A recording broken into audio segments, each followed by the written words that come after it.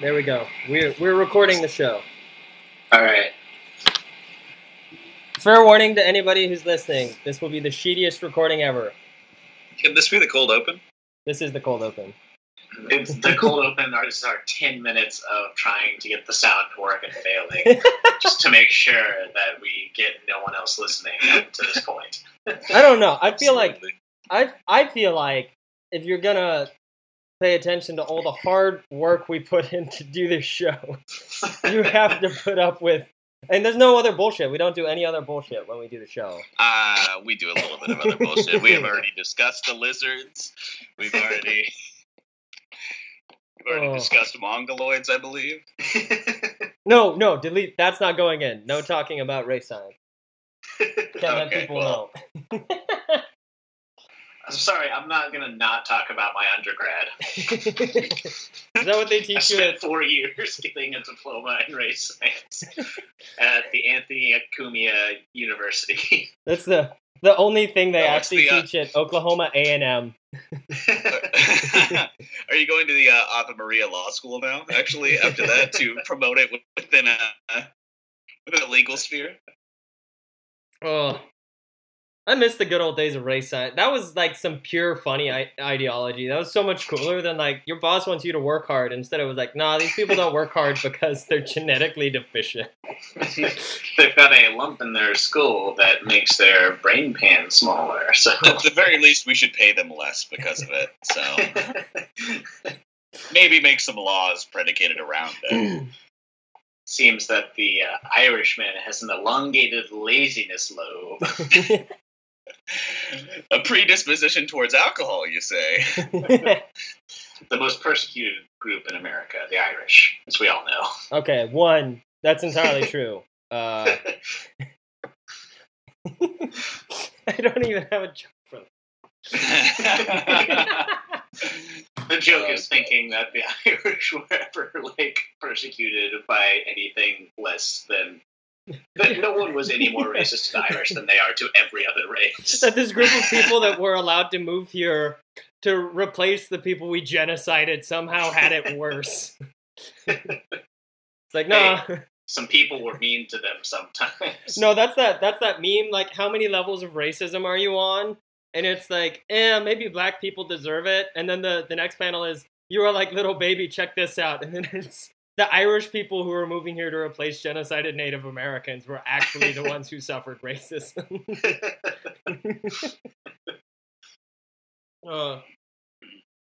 Oh, we're not talking about anybody being... Oh, no, we are talking about somebody being racist this time. The Oklahoma editorial board is pretty racist. See, one of my favorite memes that I've seen recently was it was just a two-parter about a conservative flag holder dude who he had like a bandana, he had like a shirt, like everything, or a Confederate flag rather.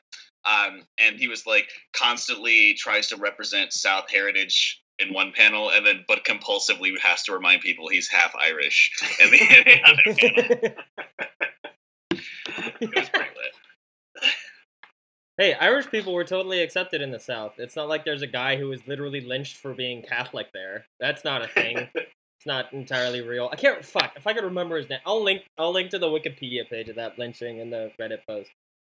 Well, I don't know if you knew this, but the Republicans aren't the racists because the Democrats founded the KKK. Yeah, and the Democrats have been insanely racist their entire history, okay? It was forced on LBJ. It was forced on the New Deal, okay? That is a narrative that is canon.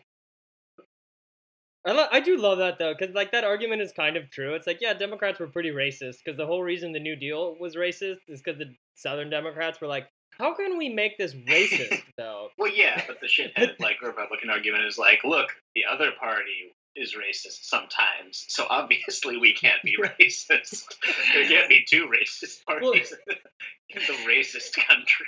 That's the most American politics thing, though, is that, like, oh, if they're racist, We can't be because we're the opposite. I mean, that is all you have to do is make sure that the other side is the bad thing, and then it's impossible for you to be the bad thing because we have a two-party system that have to be diametrically opposed to each other. It's like the only way 90% of like people who do politics regularly understand it is as like Teams. black and white. Yeah, it's just like that's my team. God, it's so stupid though that Dinesh It's your guys, D'Souza, your team. like Dinesh D'Souza makes a shit ton of money doing this shit, and we get paid fucking nothing.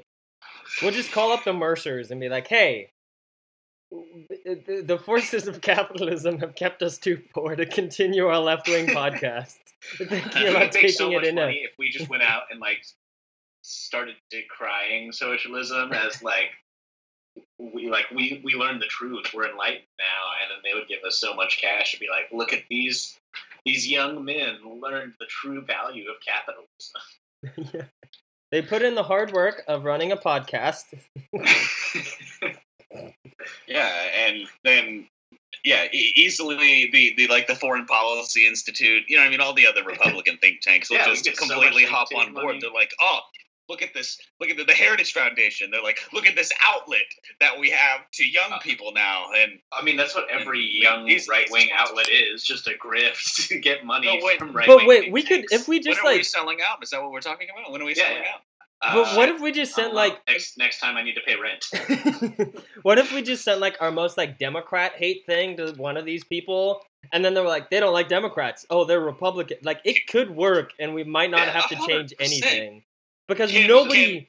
Are we trying to Sacha Baron Cohen the Heritage Foundation? Why Because I'm not? totally down. Yeah, let's do it. Let's try and scam Turning Point USA. We make better memes than them anyway. Oh my god, that fucking deep throating the boot one was pretty fucking solid though. I thought that one where Candace Owens was like, "I am a racist, even though I'm my own race," was pretty good. I thought the I'm a largest sovereign race. that. the most disparaged against group in society is not people of color, it's cops. The ethnic minority cops, all of whom are Irish. That's like a double persecuted group. They're clearly the people worst off in our society. Now, cops have it so bad when they murder someone, they get paid to not do work for a month. God. When I murder someone, they extradite me to the U.S.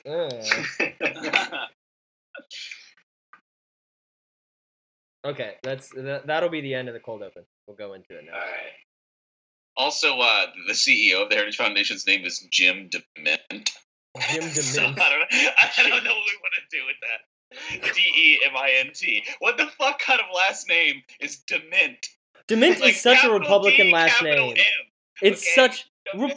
Like, there's a Republican named Saxby Chambliss. That's not They're a the best name. names. That's not a What name. was that fucker's name from that one fucker that we did for Missouri? Oh my god. I mean, like, even the big name, like, Strom Thurmond is not a real name.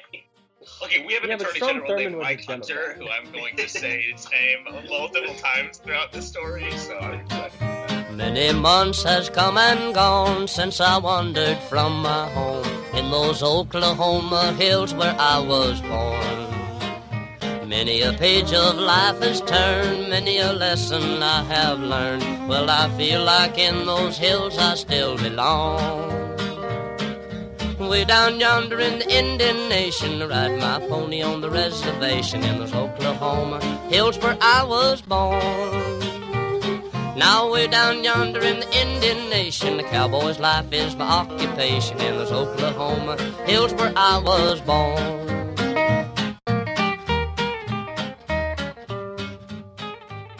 I'm Carl Roberts, and this week we have Stephen Lastman and Parker Nelson on the show. Adam is... I don't know. What is Adam doing this week? I don't know. Fuck you, Adam. And He's this... pissing off the side of the dam that he lives next to. Oh, yeah, You he's know, being feeling like he's on top of the world. He's being a hill person this weekend. But this, as a collective, is Red Star Over Oklahoma. We're a small political news podcast broadcasting a bunch of bullshit with a little bit of news about left Oklahoma. This week, We're going to talk about how the far left is, as a political program, is more popular than normal Republican positions. Shocking. Wow, just groundbreaking that people's material conditions inform their politics. Holy shit. We're going to talk about how America is just bad at urban design for national news, and then for Oklahoma news, we're going to have a big kind of double story about how electoralism is kind of important. Because on the one hand, State Question 780 and 781 has been doing a really good job of keeping people out of prison and also saving the state money. And then on the other hand, because medical marijuana got forced to be a lot better than it was before. And then we'll end the episode with some pretty intense dog whistling from the Oklahoman. So, y'all ready to talk politics? Let's do it. Yeah, so the first thing we have this week is some interesting polling out from Data for Progress that they basically said, there's a shit ton of political positions that people just don't poll about, right? Because in general, people poll about things that politicians talk about. And they were like, okay, it looks like the radical left is suddenly having its moment in the sun in the U.S. Not even really the radical left, like the social democrat / socialist left is having its moment. Left. Yeah, the left, something that is not right center, is having a moment. So they decided to poll it. And there were some pretty interesting things. I think the first most important thing I want to talk about, because Oklahoma is a lot more rural than America as a whole, is that it turns out rural people are really into left-wing stuff a lot of the time.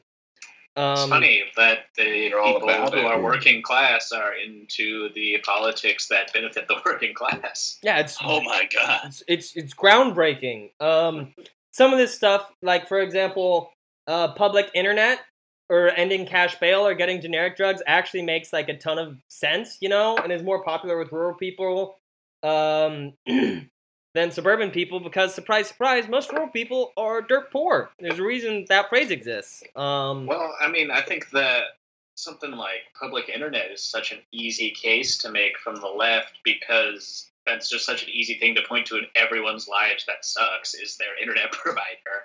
Like, one of the least liked things in America is whatever your shitty ISP is, Comcast or AT&T. Well, and just saying, hey, if this was public, you wouldn't have to deal with it being shitty and wouldn't have to deal with a shitty company trying to gouge you for money. It's also one of those things that's like so intensely bad for rural people because there's no market reason to invest in it. So you just get the shittiest of the fucking shitty companies running it, and they're just like, oh, you want 2 megabytes a month and that's all you get? You shit. Hey, I think you're overstepping your bounds here, because you're going to deny Comcast their nipple flaps, as brought to us by South Park. Just yeah, well, and what are you doing to small business when you're hurting the ma and pa internet providers of small town America? The ma and pa internet providers of Comcast. Go to the other internet provider. As a visual aid for our listeners, Parker is rubbing his nipples. Yeah, we need to do like a video episode once so that finally all listeners will go away forever. They'll be like, no, you all are scum. Some of the other important things I think here to note about this polling, left-wing stuff is popular everywhere, basically for everybody. It doesn't matter because of your like demographic. Communist memes and shit like that. That's 100%. I'm expecting a sociological paper, an authoritative paper to come out on how memes affect the general election and affect the spread of ideology. So COINTELPRO for leftist memes. Carl, weren't you on that supposedly, or no? Yeah, I was. Supposed to be on the meme research team. I think that's what they called it. It's kind of a meme name, but you're submitting it to some legitimate journals. Yeah. Meme K Ultra. Meme Communism Ultra is actually what it's called. Not a Republican politician name, McUltra. But some of this stuff, and I think it's really important they did this because you look at some of these numbers, like for example, net support for a job guarantee among all groups of people is above 27 points plus or higher, right? Think about that for a second. Think about how popular that is. Yeah, I mean, that's it's all of these issues that just don't even get discussed now. But then as soon as you bring them up, people are almost like shaken out of a trance. They're like, "Oh, yeah, I guess we could do that. Yeah, that'd be great." They're immediately like, "This makes sense." Just like, yeah, things people have never considered because we're so fucking far right here. Well, like one of the things that really that really puts it into comparison is that like a 90% tax on income over $1 million, I think it was. Let me confirm that number, but it has support -5 net support in total. Like, think about that for a second. What politician is saying that? I have not heard that from any of the hyper left for American politics people. Like, AOC has not said that. The Michiganer governor candidate has not said that. You know, Bernie Sanders has not said that, and it's -5 net support. And then when you compare that to positions of mainstream Republicans, like, oh, we should just cut super high taxes. It's like, this has -5 net support, right? How much support does cutting taxes for the rich have whenever it's like a competitive thing for saying that you cannot earn more than $1 million? Like, think about that. Well, yeah, I think that we're finally at a point after the recession and after the huge discussion, like the 99%, people actually starting to realize that there's a huge problem with income disparity in this country, that people are like, oh yeah, maybe these people shouldn't have all the money. And that's like the public opinion around that's moving faster than the politicians are. So we've got a good bit of the population that has, since Sanders moved left of him. I don't know about that, because I make some pretty shitty meme posts on Facebook, and I get plenty, and it's baby, I'll admit, but it ropes in plenty of my, just blindly following conservative friends that will hop on board and be like, hey, bro, you go make your billions. Don't hate him for making his billions. And I'm like, that is such apt, nuanced, sound analysis. Fuck, I'm done. Well, but I think that's the thing, is I think that these people that are right-wing online, like, all they do is post. That's it. I don't think they have, like, you can get paid by the fucking Koch brothers to do that. We literally just talked about how you could get paid by the Koch brothers to do that as a job. He told me to just stop hating and make my billions. Okay, I'm done. That's it, guys. I can't even be on the podcast anymore. Yeah, I mean, Parker, go make your fortune. Go wear a diaper on OU's campus. I'm just going to go back to my cave in Argentina that I was hiding out in. And I'm done, y'all. I can't do this. I think this is also, like, really important to talk about, because when you look at this stuff, I mean, like, public opinion shifts really intensely based on people talking about things, you know? I don't think anybody gave a shit about a wall until Trump started talking about it, because it, like, wasn't a public policy idea. But the fact that these super left-wing positions, like, even reparations polls surprisingly well. Like, think about that for a bit. The reparations polls kind of well. It doesn't. I think what polls pretty well is also, like, 3-syllable chants, like, build that wall, lock her up. Yeah, but that's the thing. Communism. No, it's still 4. Is that what? You lost. We have to fucking. Damn it. But I mean, what that means should be really straightforward, because it's like, there's no reason to not be unabashedly left-wing, because there are enough people that will probably like it. I don't know. Well, that's why healthcare is done so well, because it's incredibly easy to say Medicare for all. That doesn't require the centrist Democrat explanation of, well, we're going to do testing to make sure that each person needs the amount of financial support that they're given, and we'll, like, compare that with your income. And people are like, oh, no, this sucks. I don't want that. Then you say Medicare for all. People respond to that because it's simple and will make their lives better. It is not some Byzantine process to get healthcare. We're also competing with the other side, in which case they just get on to a president, like when the president gets on and speaks and says Obamacare has been wrecking the lives of hardworking Americans for the past 17 years. And I don't know if we can compete with that. Well, yeah, but I mean, that's the thing, is that they can lie all they want. That's literally just math that he can't even basically do. But I mean, that's the thing, is that, like, I think part of the problem with this is that these people lie, and then people give a shit that the right is lying, and instead it shouldn't be it should be of course they're fucking lying. They're right-wing people. They say that, like, jobs get created by the rich getting money, and, like, our fucking economy is in the dump right now because rich people got tax cuts and are just buying up stocks instead of actually delivering stuff. And so you just say, here's a vision for America that's not shit. That's how you compete with it. We've seen instances in which the right wing will outright lie about stuff. I mean, you know, if we did have Medicare for all, then it wouldn't matter what the right wing says, because it'd be like, oh, Medicare for all is bad for working class people. Working class people who have it would be like, well, I have it and it's great, so you're full of shit. Right now, we just don't have anything for people to point to. Like, I mean, that's the Democrat problem, is they don't have anything to point to and be like, this makes your life immediately better. Well, it doesn't matter what the right-wing propaganda is, because Obamacare does suck. Trump can go up there and be like, Obamacare sucks, and a lot of people are like, well, yeah, it kind of does.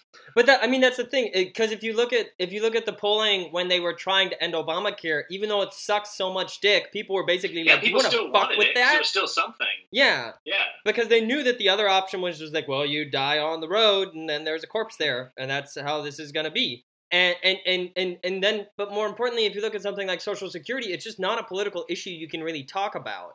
You know, you will never be able to, like, take away Social Security because people have had it for so long, and because there are very clear material benefits, the right wing can't just outright lie and say this is bad for people who have it, because it's obviously not. And this is an important part of why they oppose new stuff so intensely. I mean, I think it was Ted Cruz that was like, once Obamacare gets passed, there's nothing we can do about it, because you can't take it away from people, because it'll be political suicide. And it's true. To people like some public good, it's incredibly hard to take away, not for lack of the right wing trying. But yeah, people, once they recognize that it affects their lives in a positive way, it's really hard to take that away.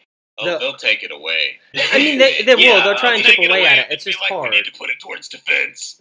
Yeah, they're working hard to. Like our Yemeni child death rate has fallen dangerously low. We need to get those numbers up, and if that means our child death rate in America goes up, that's okay. We can live with that. Rookie numbers. For free. Pump up those rookie numbers. We got to be number one in every category. What do you mean that we're trying to be the lowest? No, we're number one. Okay, but I want to run a theory by you guys. About why nobody talks about this and see what you all think about it, okay? So, I have this theory. I mean, I think we all hear this all the time, right? And there's even an Oklahoma news podcast, which I won't name, that regularly says this. And it's the theory that if you... competitors? Do we have a competitor? No, we don't have a competitor. They actually know people in state government and but they always say this thing, and a lot of people say it, and it's, if you don't vote, you don't have a voice, you don't get to complain about politics, right? But then on the other hand, you have two people to choose from, right? You have the Republicans and the Democrats to choose from, and then if you don't vote because they don't represent your interests, but if then it's like, oh, well, you didn't vote, so you don't get your interests represented. But then if you do vote for them, then that's your interest, and that's what you chose to represent you. So I think part of the problem here is that, like, U.S. politics has been structured so that there's always an excuse for why these left-wing positions aren't getting taken up. Because you can't choose, If I wanted to vote for a socialist in Oklahoma, who can I vote for? Oh, that's right, okay, I voted for Connie Johnson, sure, but she's not even an out socialist. She didn't say that. And so then, it becomes a contest of, like, all right, who's the most left-wing person that I can vote for? And even then, it's usually not someone. If you're any amount of, like, to the actual left, it's usually not someone who really represents your interests in a way that you'd be satisfied with. You're just picking the lesser of two evils. I mean, yeah, if you want to divulge into why the U.S., political system is structured the way that it is definitely is because we're a first-past-the-post system. Yeah. We're a 51% wins, in which case it necessitates never splitting the vote, and always the group on the bottom is always trying to coalesce with the smaller group, and to be like, hey, we need to team up so that we can beat these other guys, and that just, like we've already talked about, generates the sorts of sports-like mentality of you can even split your parties on the smallest thing, like social issues, for instance, which is what, like, our bullshit here in the United States is centered around. I guess they're both clearly still like neoliberal capitalists, but in terms of whether we support or hate the gays, whether we do those types of things, almost entire social issues that separate them, and never economics. So I mean, until I think that especially the people on the higher end of the class system that have a little bit more control over the media and whatnot, that have the ability to like sort of tailor and push forward these discussions, try to keep us tailored around those social issues. And I mean, it's also been adequately reflected in voting rights, whereas you can grant voting rights, like, in terms of, like, socially, but if you don't have the same economic rights to back them up, you know what I mean? Well, I think it's true, not even people at freedom, like they try to make it seem like. I don't even think it's people at the top of this. I think it's most people involved with politics who are like, well, you have to vote, you know? And it's like, there's not this recognition. Considering the narrative around those things and, like, ignoring any type of conversation that is, they're like, oh, well, a third party will sprout up someday. It's like, literally, no, we are structurally unable to support a third party. Yeah, and because they always say that shit, they're always like, like, have any way of populist representation. Like, there will never be a third party, like libertarians. Sorry, but not, you know. Okay, but the problem with the libertarians isn't that they're a third party, it's that they're actual shit. Their ideas are literally like not worth the money they're printed on when I buy the toilet paper. Like, it's not. Right. That's their problem. That's a specific problem they Their have. toilet paper's actually. I mean, I know that we all experienced this during the election, and there's just like this like moralist argument that the right wing in America, like the Republicans in America, are so bad that you have to vote for the Democrats because they're not actively, you know, banning LGBT people from businesses and restaurants and stuff. And so it's like, all right.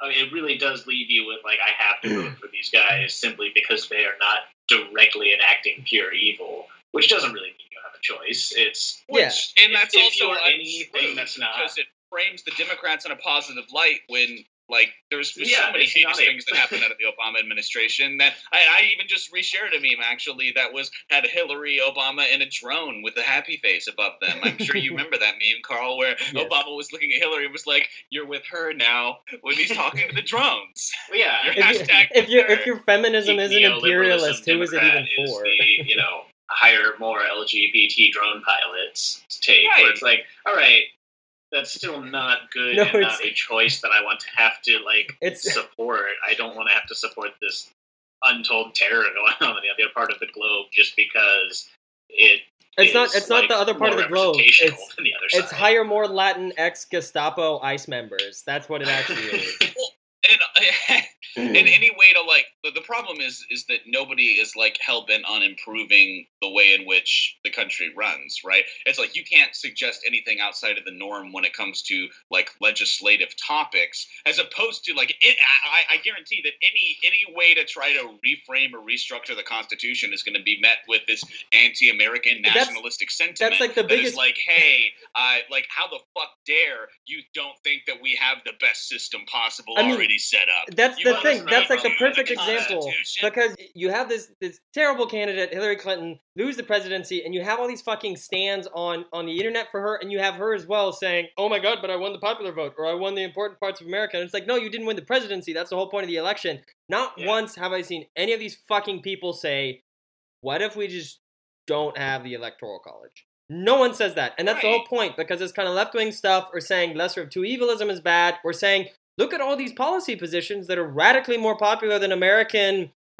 like mainstream Republican policy positions that literally no one talks about. We have all this ideological shit to keep us from talking about it structurally. And then it's like, like the big thing is that, of course, the Democrats aren't going to be any strong opposition because they don't want any change in the current structure of how things work. They operate within it and are like they do complete perfect enough at the national level. Benefit from the system and use it perfectly. Well, they can't even do that bad at the national level. That's the thing. Exactly. It's baked in that they're going to be important, and so they don't literally have to change anything. They could just be shit, and they'll always get a ton of reps. It's another problem, right, is that the right-wing folks have, like, constantly they're very much so in control of the narrative and what it is that we talk about, because Democrats are always hell-bent on, like it seems because Democrats like are right-wing, number one. Well, no.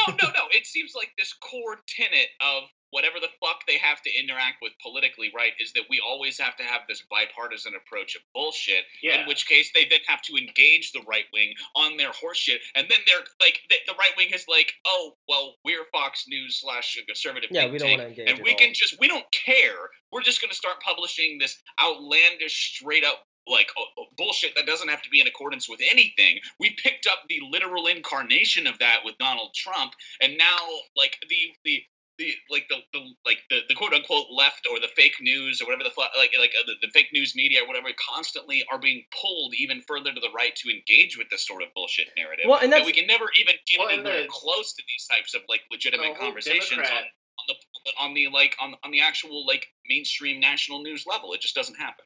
The whole Democrat like policy and position is based on, a big tent. We want as many people as we can, which is why their justification for always moving to the right. They're like, we could take more right-wing voters because they are getting disheartened with Trump, which no, they aren't. They're just getting more angry and hog-like and rooting for him and blinking for him.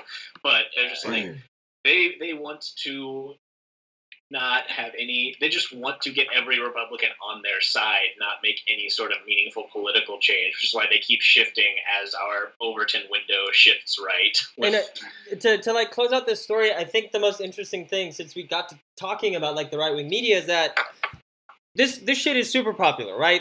Left-wing policies are insanely popular, and when you have actual left-wing people like making a left-wing narrative, like Cynthia Nixon tweeted out where she was like, they're gonna call Democrats socialists anyways, why don't we just be socialists? And what we see on right-wing news is that they can't handle it, because all they do is they say, oh my fucking god, they're socialists, look, they want you to have healthcare. So it works. Well, I mean, with AOC, they're like, look at all these socialist policies, and it's like, oh, those are actually really good, and also you calling them socialist isn't really that bad because you called Obama a socialist. Yeah, you've cried wolf too many times. You called the you don't think of it as a bad word Deporter-in-Chief a socialist. I mean, they'll still think of it as a bad word. Have of course, but but that's the thing is that they're not the people who are like, they're never going to go for it anyway. But all of these people who are Democrats or don't vote Democrat because they don't like them see these policies and they're like, oh, that's what socialism is? Cool. Whether or not it's strategic to then like force the right to rally around the fact of no socialism, no communism, you know what I mean? But I don't know if that's necessarily as effective of a strategy, but I mean, we don't have anything else that's working, so I don't really know I get the whole fuck it mentality, let's just do it and see if it works. So the whole injunction, like the whole like centrist Democrat thing of seeing the injunction of being accused of being socialist and then having to say no or not already loses, because when you're accused of it, you've lost. Right. Unless you say yeah. And that's the thing too with Donald Trump, that so many things couldn't stick with him, is that they were like, oh, Donald Trump, you're a liar and a racist. And he was like, I don't give a shit. He's like, I'm not going to talk about that. Fuck off. When you don't take socialism as a bad word to start with, then it doesn't matter whether or not you refute the claim that you're a socialist. Then you actually have to start confronting what socialism means when you admit to being a socialist, or at least having social policies. Instead of the situation where you say, no, we're not a socialist, and then they say, oh, but they really are. And then all of a sudden you can't define what you are yourself, because they say they believe you're a socialist, and then you're like, yeah, I am. And they're like, oh, well, what does that mean? But let's go on. So what you're saying is we need to find the socialist Fonz. Yeah. And just have him run so everybody thinks that he's cool. Yeah, that's what we have to do. And him just never deny being a socialist. I agree with you. Let's go. But yeah, so lastly, I wanna hear some things about vacancy in urban design in the U.S. right now.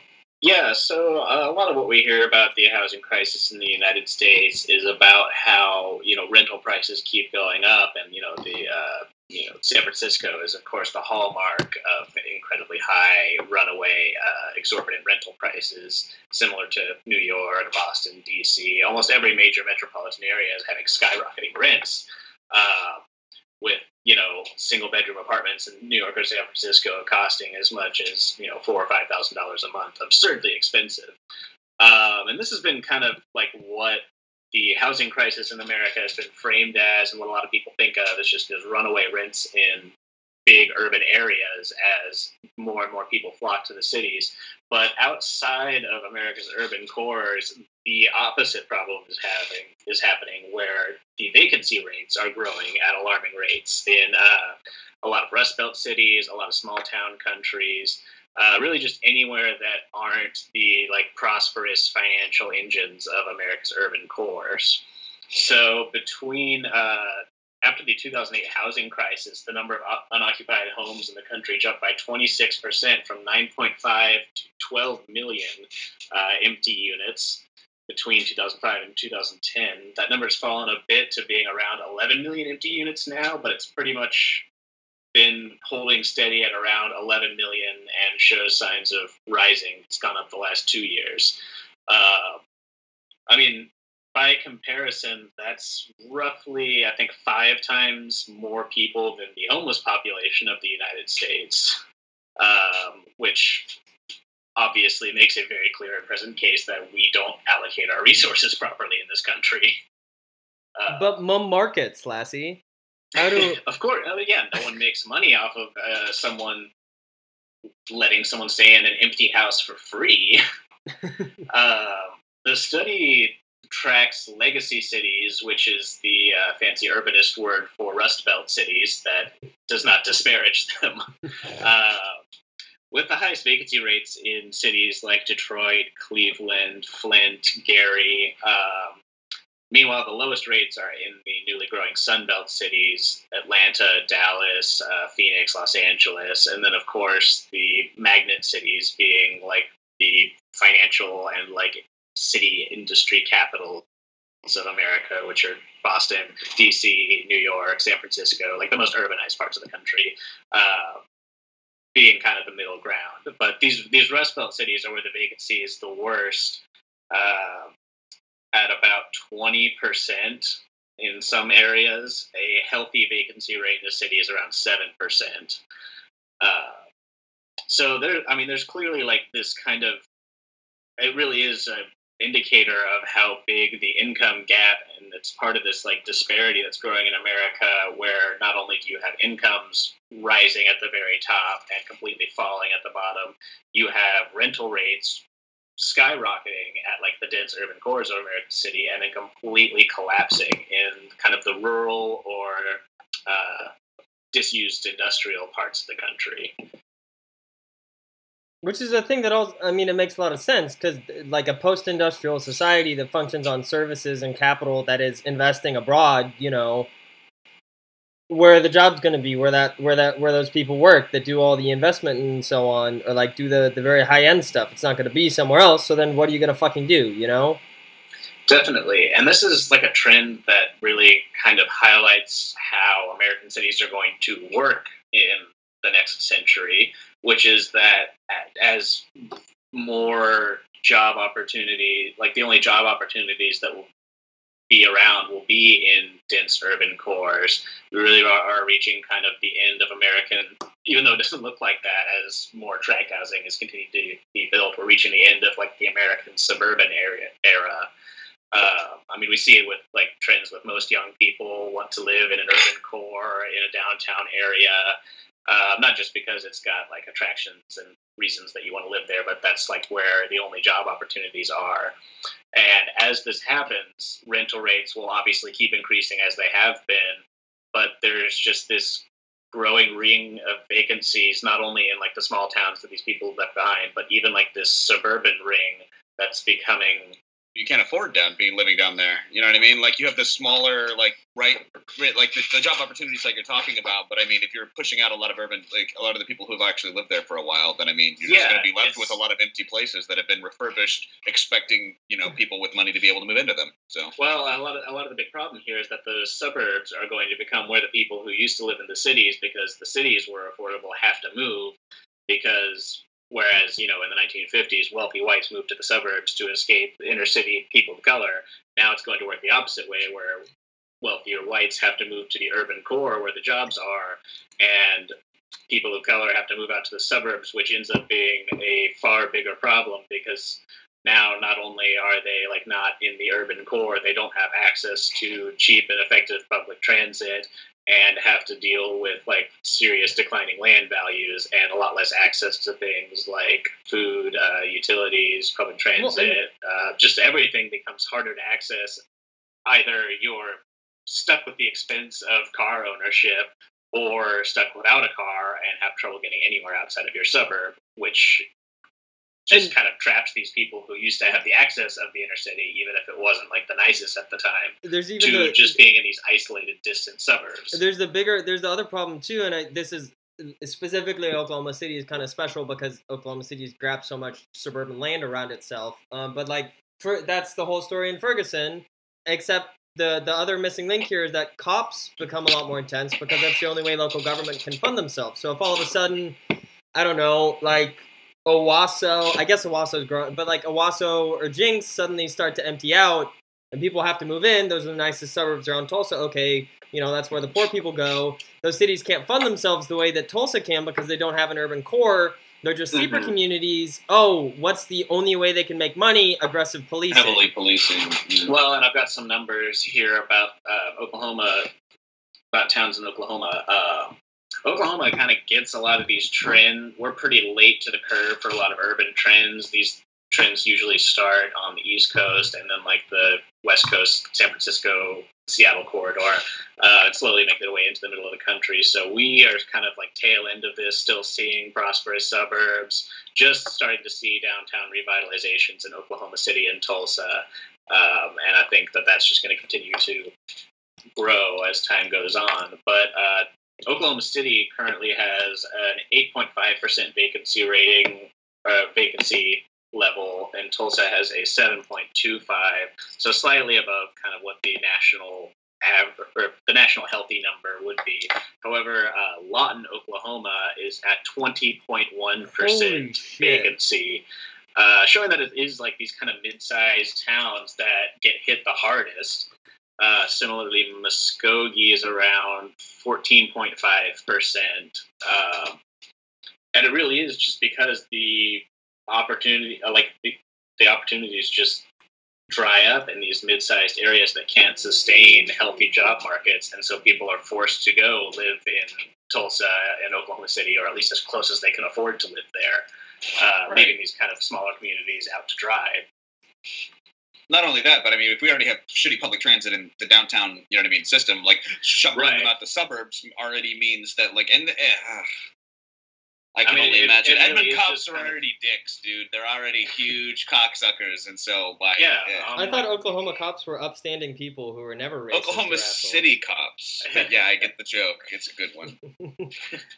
Norman and Edmund. It really is just kind of like this, getting it from both sides. Either you're fucked with the incredibly high rents in your urban area, or you're hit with like just plummeting property values and something like 20% vacancies in the smaller communities. I'm honestly, I'm like really afraid in a sense of this because like there's been some signs that there's probably going to be another housing crisis because our response in 2009 not fixed any of the was just literally just like, what if we did the exact same thing with no difference? But even if we have another one and we don't respond to and we respond to it properly, there's going to be this huge problem because all the suburban housing is going to drop in value massively. Like, there's no way around that. It's not going to stay valuable. I mean, without intervention, the future of America's cities will be a ring of decaying suburban slums surrounding an incredibly prosperous but almost entirely wealthy urban core. And I think that there's a lot of places that you're starting to see that already. Yeah, New York is kind of like that, and downtown, like Lower Manhattan, it's just... Yeah, but I mean, most bigger cities are starting to exemplify that already, and I think it's going to become more... I think those suburbs still have some wealth because there's still plenty of, like, opportunity there, but it won't be long before that just becomes a, like, completely undesirable area, and... Really, I mean, what really will happen is that the people in the, like, crappy neighborhoods of urban centers are going to be forced out to the suburbs and just get pushed further and further out. Yeah, and then die in the wilderness. But, I mean, yeah, these numbers clearly show that we don't have the housing crisis that they always talk about having. And one of the problems with urbanism is that the general consensus right now is that the solution to fixing America's housing problem is to build more, and what build more in America means is build more luxury units, and the idea is basically it still works in a trickle-down mentality where you build more luxury units, people will move into those nicer units, and then the units that they move out of will free up, and then people will move into those, and so the less nice, it trickles up as more wealthy people move into more fancy glass towers, which obviously doesn't work. Well, yeah, and it only, even that assumes, the other problem is that, okay, that could work in the urban core, that worked previously, and that genuinely did work during the period of white flight, because all of a sudden, they could poor people could move into the cities because the property was not valued highly. And so they could access all those services. But when this happens reverse, which is what's happening now, all the high-quality housing is outside. All of a sudden, they have all the problems that we've described in terms of lacking basic services. And so it's like, what that means right now is that people are going to be relegated to these communities in the suburbs where life is not supportable at all. And the way to fix this has to be public housing. Like, it has to be massive subsidies for low-income housing, because it is not economically feasible to do new construction that is affordable at a market rate.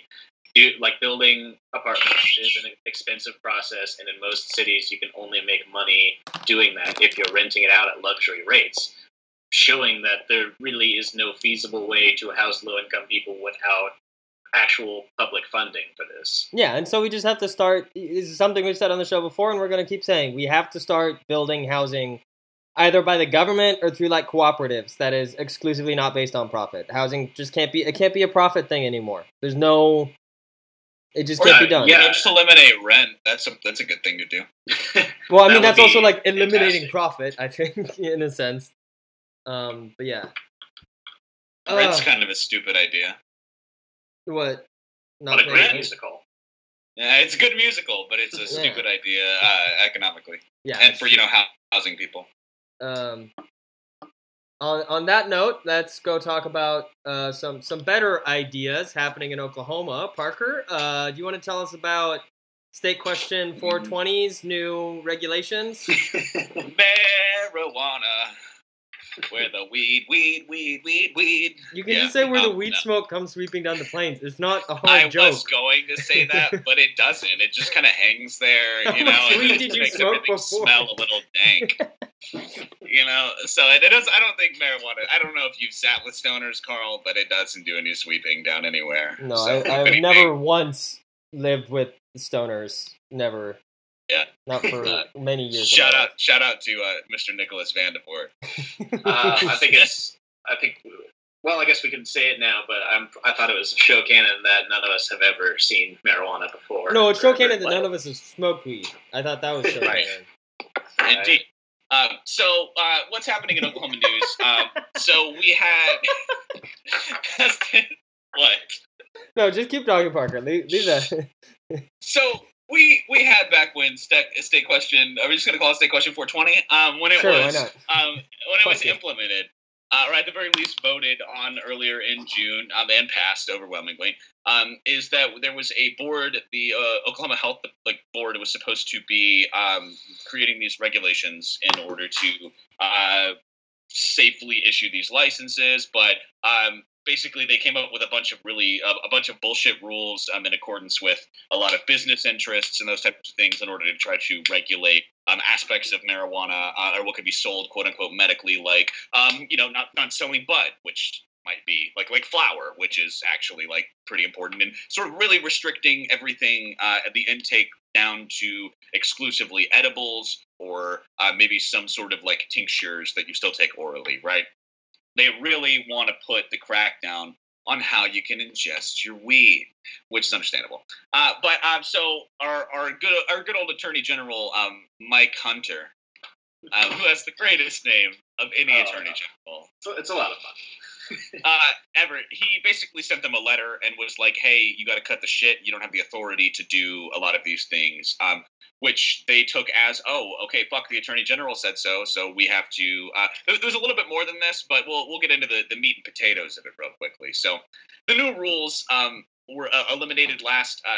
There was new rules that were passed, and they eliminated 2 last-minute amendments, which banned, like we said, the sale of smokable marijuana and required dispensaries to hire pharmacists, right? Which you would have to have a pharmacist in a dispensary for everybody for being able to sell marijuana, which is absolutely ridiculous, and then have sort of like sanitation rooms, which would make places like greenhouses and whatnot non-sufficient as regulation-wise in order to sell. Importantly, with the pharmacist thing, you can't be a pharmacist and work in a medical marijuana store because you lose your license because it's federally illegal. Professional code. Yeah. So that was the shitty thing is it's like literally no pharmacist could do this, and like of course some pharmacists do it and they'll get in trouble, but it was basically like, you've spent a shit ton of fucking time and money to become a pharmacist. Oh no, you're gonna run the risk of losing all that. Right. And this is a classic tactic that we see in a lot of. I mean, it's They been do a the same problem thing with with abortions. yes, I was Yeah. just gonna say, like, getting abortions, they just make it incredibly inaccessible and just say, Say you have to be hospital regulation of so many feet wide. Yeah, You know well- what I mean? That kind of bullshit. yeah, they just regulate it and make it virtually impossible, but still technically legal and available, and can Right. get away with saying, "Well, we did everything you want. You've got what you want." So 3 days after the board voted on the regulations, there were a couple of lawsuits that were filed. The Bussett lawsuit's the one that everybody kind of references that talks about how the rules are arbitrary and capricious, that they shouldn't be enforced. And Green the Vote is another one that was brought up that basically says they violated the Oklahoma Open Meeting Act, which with secret discussions within this board. So that one was a little bit more tenuous. I didn't really follow as closely. But what was the most fun that we had with this recently was Ezell, the general counsel, resigned from the health department the same day and was charged with 2 felonies and a misdemeanor 3 days later. She allegedly created false evidence of a crime by sending herself emails that made it appear she was being stalked by a medical marijuana supporter and threatened her life that they better change these regulations, which I think is amazing. Well, Because she should have. If she's being stalked by a marijuana enthusiast, given the classic response, "Dave's not here, man."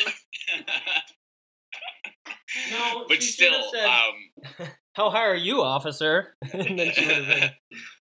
oh my god! But so another spicy nugget we have is one day later, news website NonDoc published text messages between Ezell and Chelsea Church, who's the executive director of the Oklahoma State Board of Pharmacy. And the text, Church appeared to offer Ezell a better paying. Church appeared to offer Ezell a better paying job if Ezell included the requirement that dispensaries hire pharmacists in the regulation of the Board of Health vote on July 10th. It isn't clear if Church was serious with the offer, and Ezell didn't include the pharmacist rule, though the board voted to add it. And the Oklahoma City District Attorney's Office confirmed on July 20th, one day after the text was published, that it was investigating Church, and the board fired her on July 25th. So she's pretty fucked. The amount of graft that Oklahoma can pack into one fucking very clearly done law is just I'm amazed. You know, I feel like we're like a Balkan country. Okay, it's true.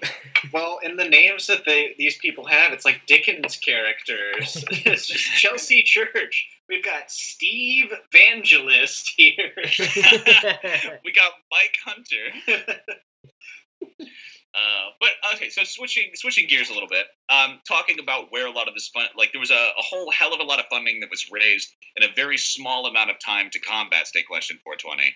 Okay, and it's State Question. It was a political action committee called State Question 420 is not medical, which the opposed ballot measure received nearly 1.3 million in donations between May 15th and June 30th, according to groups filing to the Oklahoma's Ethics Commission.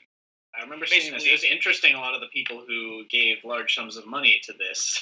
Oh, I like your interstings and quotes. They spent more than 1.1 million on television, radio, and newspaper ads. I mean, leaving it about 121,000 in the bank afterwards. But I mean, it's still a hell of a lot of money to spend. The efforts were mostly by, can we guess, the oil and gas interests. I don't really know why they hate pot, because we can't run homes on pot heat, or things like that. It's not alternative energy that we're I'm sure they've got some sort of very long-winded they just need to be in control of everything in our state, so... Yeah. I mean, Devin,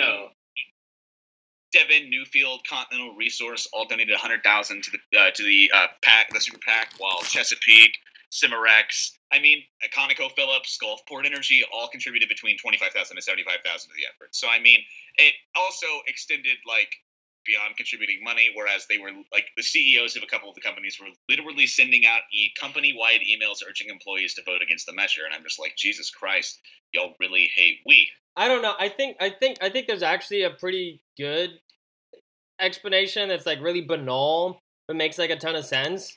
And it's not that they hate weed, it's that there was a very explicit worker protection in it that you can't fire somebody if they have a medical marijuana card and they're not smoking pot at the job. And they're like, whoa, What do you mean you we can't fire people for any reason anymore? No, they just saw the words "you can't fire" and they're like, "This is wrong." Any reason to fire someone? But yes, anything that gives any sort of worker protection, they are instantly like, "Whoa, let's shut that shit down real quick." Because if you look at it too, like a lot of the funding also came from the Oklahoma City and Tulsa chambers of commerce, and why did they oppose it? For exactly that reason. And then the oil companies, guess what? They're like the oil industry is the second biggest industry in the state of Oklahoma after government. Think we've mentioned this much on the show, but chambers of commerce are low key some of like the most evil anti-worker voting blocks that you can find in a city. They're fascist pigs at the chambers of commerce. And on that note, Capitalists. The biggest single donor was a political arm of the Greater Oklahoma City Chamber of Commerce, which donated upwards of $200,000 to State Question 7880 is not medical. Basically like a union, but for small business tyrants. Right. I do want to point out, though, on a positive note here, and we're still talking about Dickens characters. Okay. The group that advocated for the passage of the most medical marijuana measure, vote yes on 788, received around $176,000. Which is about a tenth to a little bit less, 8% of what what they spent on trying to not get it to pass. But most of the donations the group came from individuals, and under 1,000 of the bulk funding came from the Medical Marijuana Trade Group, a New Health Solutions Oklahoma, a nonprofit organization founded in January this year by Oklahoma City attorney and lobbyist Robert Bud Scott.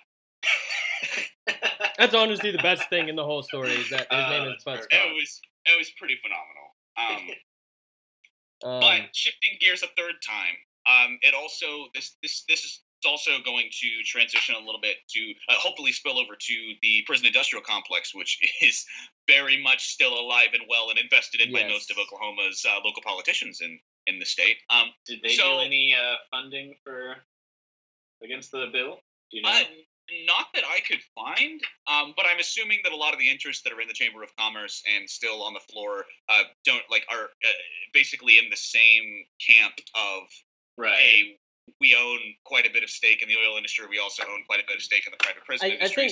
I think also they knew that the cops would be the shock troops to keep this from happening, because right now in the state of Oklahoma, if you get caught with under an ounce of weed by a state cop and you tell the state cop I have it for a medical reason, that's all you have to do. That's all you have to do. Yeah. You cannot go to jail. The most you can get is a $400 ticket. So anytime you get caught with weed, just fucking say you need it for a medical condition and you get a misdemeanor and a ticket, and that's it. So everyone needs to do that now if you're not already working to get your medical card. But cops have come out and been like, "This is bullshit." To their authority right there, which is definitely a good thing. Yeah, and it's very important that that's a thing. And so diving into this a little bit, right, is that this article that we'll end up posting, it says this with State Question 780, fewer prisoners and less spending. And I really don't like that the only way in which we can convince people that the prison industrial complex is bad is through the fact that we're going to be saving more money per prisoner. But let's dive into it first, right? Yeah. Is that it says Oklahoma saved more than $60 million over the past year by ending prison terms for simple drug possessions and other crimes, according to a new report that came out. State Question 780 reclassified some drugs and property crime as misdemeanors rather than felonies, as Carl just said. That reduced the number of people headed to prison, which then lowered the cost of incarcerating these felons for multi-year sentences, right?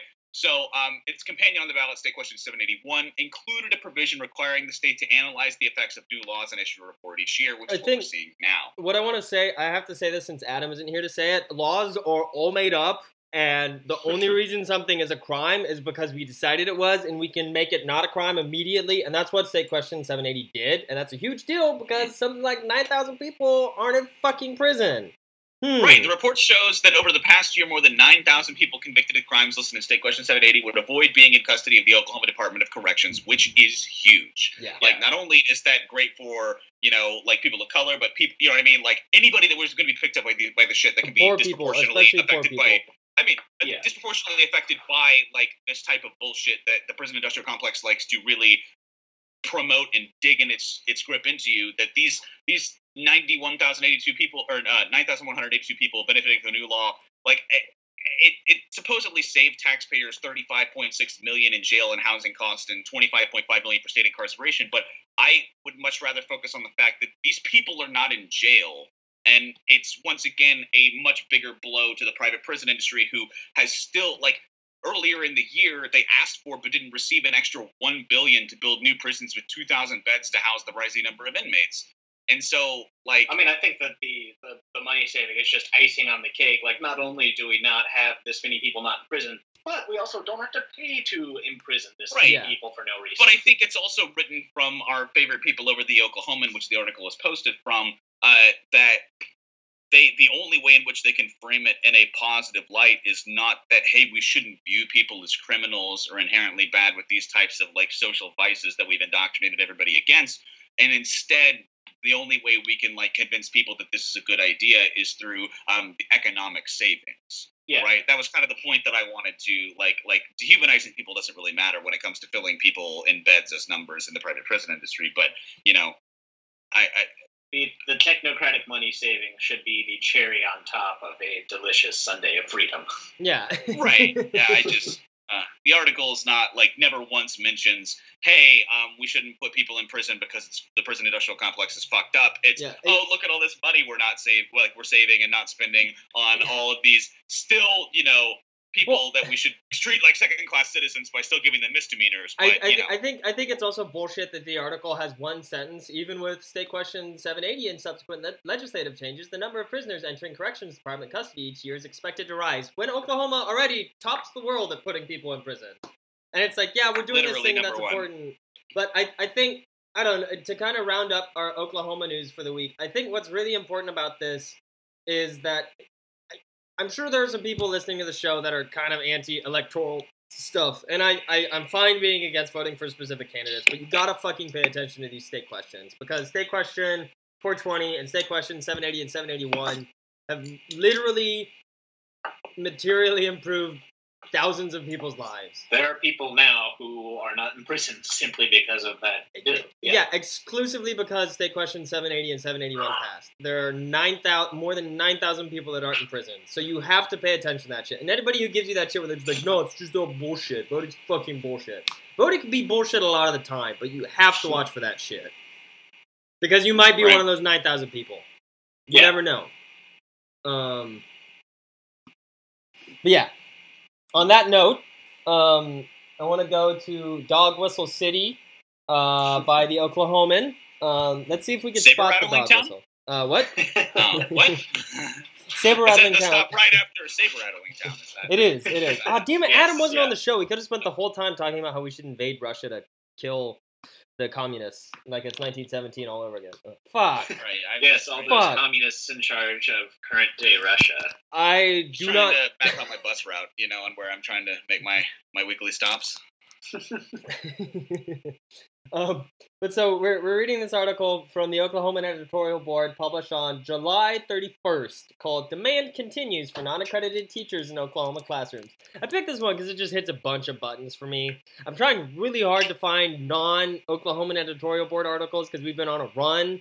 I mean, we're back on our bullshit. Yeah, they're back on their bullshit. Really. What are you gonna do about it? I mean, how are we going to ever let them go after they, like, specifically wrote that one article for us to read? Yeah, they're literally baiting us with the the rise of the left. They had, like, 5 about that, but they were all fucking syndicated articles from other people, so I just left it alone.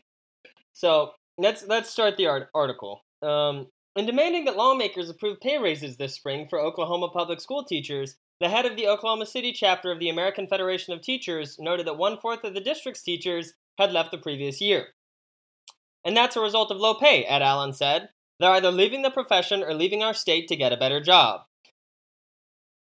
Again, first 2 paragraphs, great. A friend of mine just moved to Colorado and is starting as a high school biology teacher for for $60,000. So we old teachers nothing new. To Texas.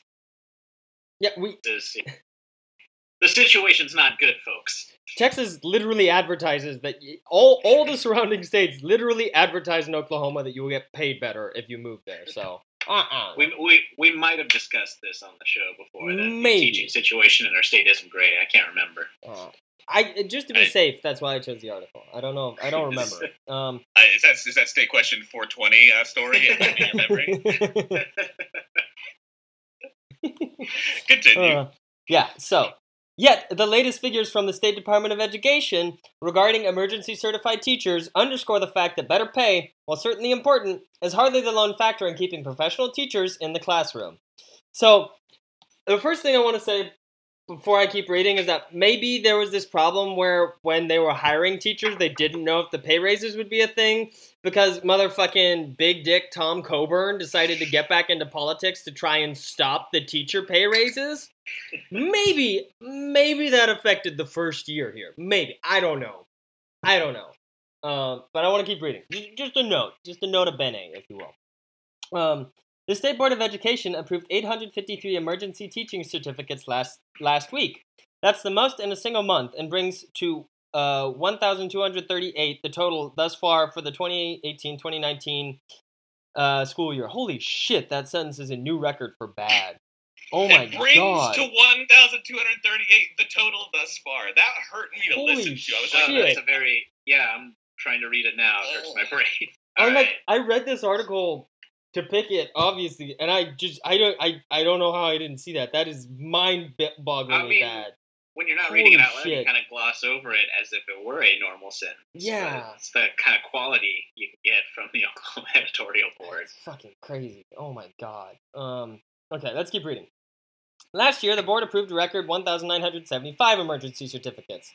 The certificates are granted to teachers who don't have a certified state teaching license. They're allowed to teach for 2 years. Oklahoma has seen a steady increase in the number of such certificates granted. In 2011-2012, only 32 were needed. In April, the legislature approved pay raises averaging $6,100 per teacher. That left many education officials optimistic. Certified teachers, many of whom, in a comprehensive survey, cited lower pay as a significant factor in their leaving, would return to Oklahoma classrooms and thus reduce the need for emergency certifications. This hasn't happened. Here's why they're going to say it hasn't happened, and then we can get into it. Our sense is that other factors noted in the survey, such as challenges with classroom management, continue to present considerable hurdles that better pay alone cannot overcome. So, all right. Well, first, I'm going to start here by saying a $6,000 pay raise, certainly great that happened, still doesn't make being a teacher in Oklahoma a high-paying, fast-paced job. No. Like even a median-paying job, where you still have to fund your own classrooms with that $6,000. Holy shit! Ding, ding, ding! What did the legislature not really fund that much outside of teacher pay raises? Yeah. Other things. You might make a little bit more money, but your job still sucks because there's no supplies. There's no supplies. You have massive classrooms. There's no administrative support. Maybe that matters too. Maybe that. I don't know. Are those the reasons that they say? Did they bring that up in the article? No, of course not. But we're also getting a hint of the dog whistling with that nice phrase. What's the thing they highlighted as the problem teachers are talking about? Challenges with classroom management, which can only be translated to probably children of color. Yeah. Let's the little. I'm getting a waft of these problematic school districts. Let's just see where that goes. Let's keep that in mind and keep reading. Just last month, the Tulsa World reported on staff members' concerns that a lack of support from Tulsa Public Schools administration hurt their ability to teach students and retain talented teachers. Only 1/3 of teaching staff surveyed said they would recommend that a friend or family member work in the district. No work here. That's probably some advice from a good friend. Yeah, that's genuinely just not being objectively good recommended advice. to work for Tulsa Public. But what district do they choose? A big city. Of course. And also, that's where you're going to find those hard to manage classrooms. Yeah, of course. Hard to manage people there. Also, the first thing they list as staff members' concerns: a lack of support from Tulsa Public Schools administration. Maybe the fact that we've been on this crusade for like multiple years to say the only people that should be involved in teaching our kids is our teachers, we should not fund anyone else. There should be literally no administration. Maybe that's part of the problem. Maybe. I don't know. But let's keep seeing if we can play the fun game, Spot the Dog Whistle. An official with TPS, which perhaps due to the pay raise has seen fewer teachers leave the district this year, downplayed some of the figures in the survey. But some of the frustrations it revealed in it are common, particularly in large urban districts. I found it. I need to get urban means. I need to get an easy button or like a bell. We need to get some. We need to get. Where's the soundboard, Adam? I wonder if the problem isn't that these large urban districts are, specifically having problems. I wonder if the problem is that there's a huge amount of white flight to these suburban schools where all the wealthy people take their money and then vote to slash the urban school district budgets. No. Nonsense. The problem is the black babies, clearly. Black and Hispanic babies. Does he give any examples? No. Sadly, no. But I mean, all I'm thinking of, this is like directly targeted at somebody in in Edmond. Let's be honest. Let's be brutally honest. It's targeted at somebody who owns a home in Edmond and owns that home in Edmond. Reading this and says, well, my kid is good. Yeah. My school is good. Where's the problem? It's those inner city kids that are the problem. Please continue. I'm reading it without you reading out loud, and God, I just need it. I need it to come fresh. I need to stop. Yeah. In Oklahoma City, for example, district teachers have noted that changes in discipline policy have made it far more difficult to maintain control of their classrooms. Changes in discipline policy? Yeah. I don't know. Maybe part of the problem is massive classroom sizes. Maybe that is you don't have dunce caps anymore.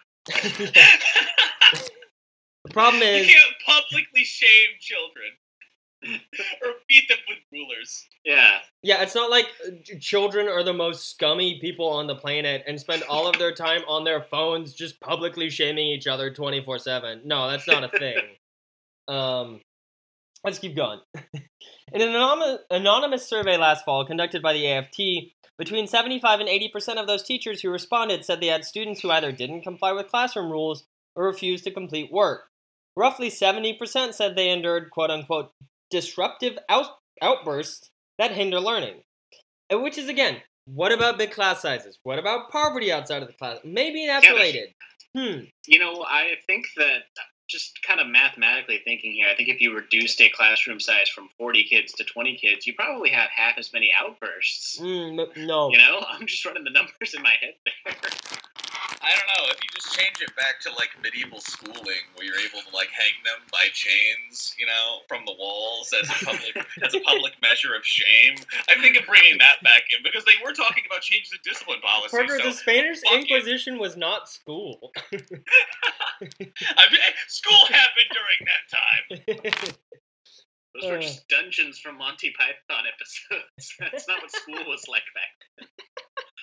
School is when you go. We clearly need a change in discipline policy. School is when there's a famine and then everybody dies. I'm running for the Chamber of Commerce.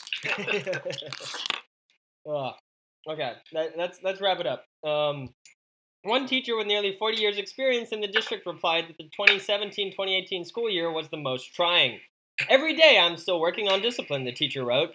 These students are the most defiant, disrespectful, and disruptive ones I have ever had. How much would someone need to earn to make those daily challenges worthwhile? Now, here's what I do. More than $30,000 a year. $36,100. Yeah. Let's say $100K. Let's just say there. Anyone in Oklahoma would do basically any job for $100K. Let's be entirely honest. It would be fine. But that's also this is the sneaky dog whistle they do, right? And it's a thing that now it's the worst year ever. And the implication to me here that the Oklahoman is trying to get across is the city is becoming more people of color filled, right? That's why it's bad. Not that funding has essentially remained stagnant, literally has remained stagnant for 28 years until the teacher pay raise, and classroom sizes have been exploding at the same time.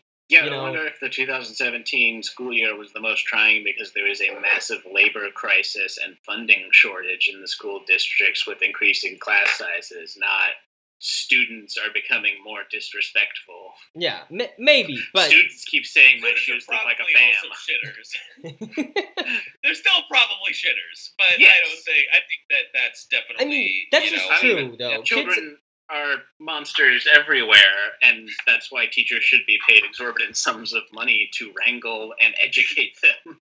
Yeah, and it's just like it also, maybe the problem has nothing to do with the children. But to do the kicker, here's how they end it. The raises provided to Oklahoma's teachers were certainly long overdue, but myriad concerns unrelated to salary must be addressed to reduce the continuing need for non-professional teachers in the classroom. And it's like, what they really mean is black people shouldn't go to school. They really mean, what if we had plantations? That's the real, wink and nod here, is that they're like, all right, we still have all of these problems, and if they were actually concerned with the issues, they'd say, so maybe we should think about how to better fund the schools so that we don't have as many behavior problems, or how to, reduce classroom size, get more supplies. But instead, they're just like, there are all these rambunctious urban students. What are we going to do, folks? And yeah, I mean, it's clearly a very subtle, or obviously not so subtle, so subtle. dog whistle to be like, time to do something about these rambunctious urban students. About these what would save a whole lot of money? Closing down the inner city schools. No, this is take the all editorial those certified teachers and move them somewhere else. Next week we're gonna get the separate but locking equal your car doors when you see a brown person selling fruit on the side of the highway. Okay, guys. That's the triple parentheses urban conservative reading list for the week. Oklahoma editorial board does it again. Just hit after hit. I don't know. We gotta come up whenever we hit the 52nd episode. We gotta do a remix of the best, the best ones. Come up with a list. We'll make Adam do that. He doesn't have a lot to do, right? Oklahoma editorial board year in review. Oh, please. Okay, that's a thing now. That is going to be a thing now. But to wrap up the show, we have some things to tell you about. On Thursday, August 9th, the Solidarity Through Food Kitchen will be having its community meal from 1 to 4 p.m. You can contact us or them through their Facebook page to find out where we'll be this week, and you can donate them to a link I'll include in the Reddit post. Yes, I'll put all the Reddit posts up. Shut up, I'm on vacation. On Friday, August 10th, the New Sanctuary Network of Tulsa will have its weekly protest from 12 to 12:20 in front of David L. Moss.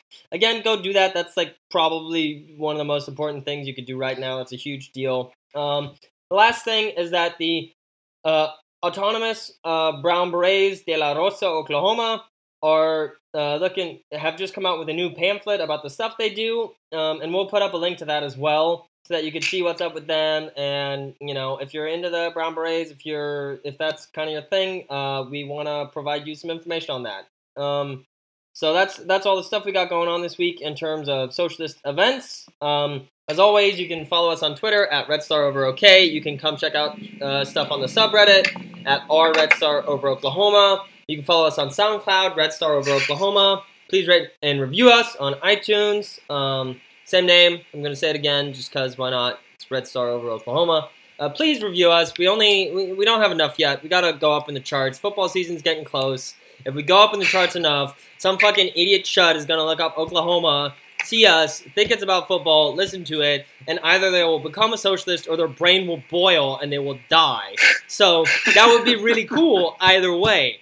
So go rate and review us on iTunes, and tell your friends about us, okay? If you're at the bar, this is a great thing to do. If you're at a party or your friend gives you the aux cable, just put it on the show. I dare you. It's a good idea. Especially with the sound quality of this week.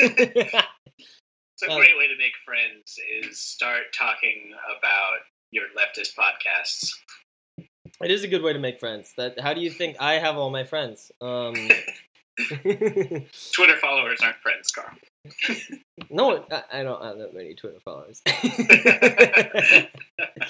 But that's it. That's it for this week, guys. So see y'all next week. Bye.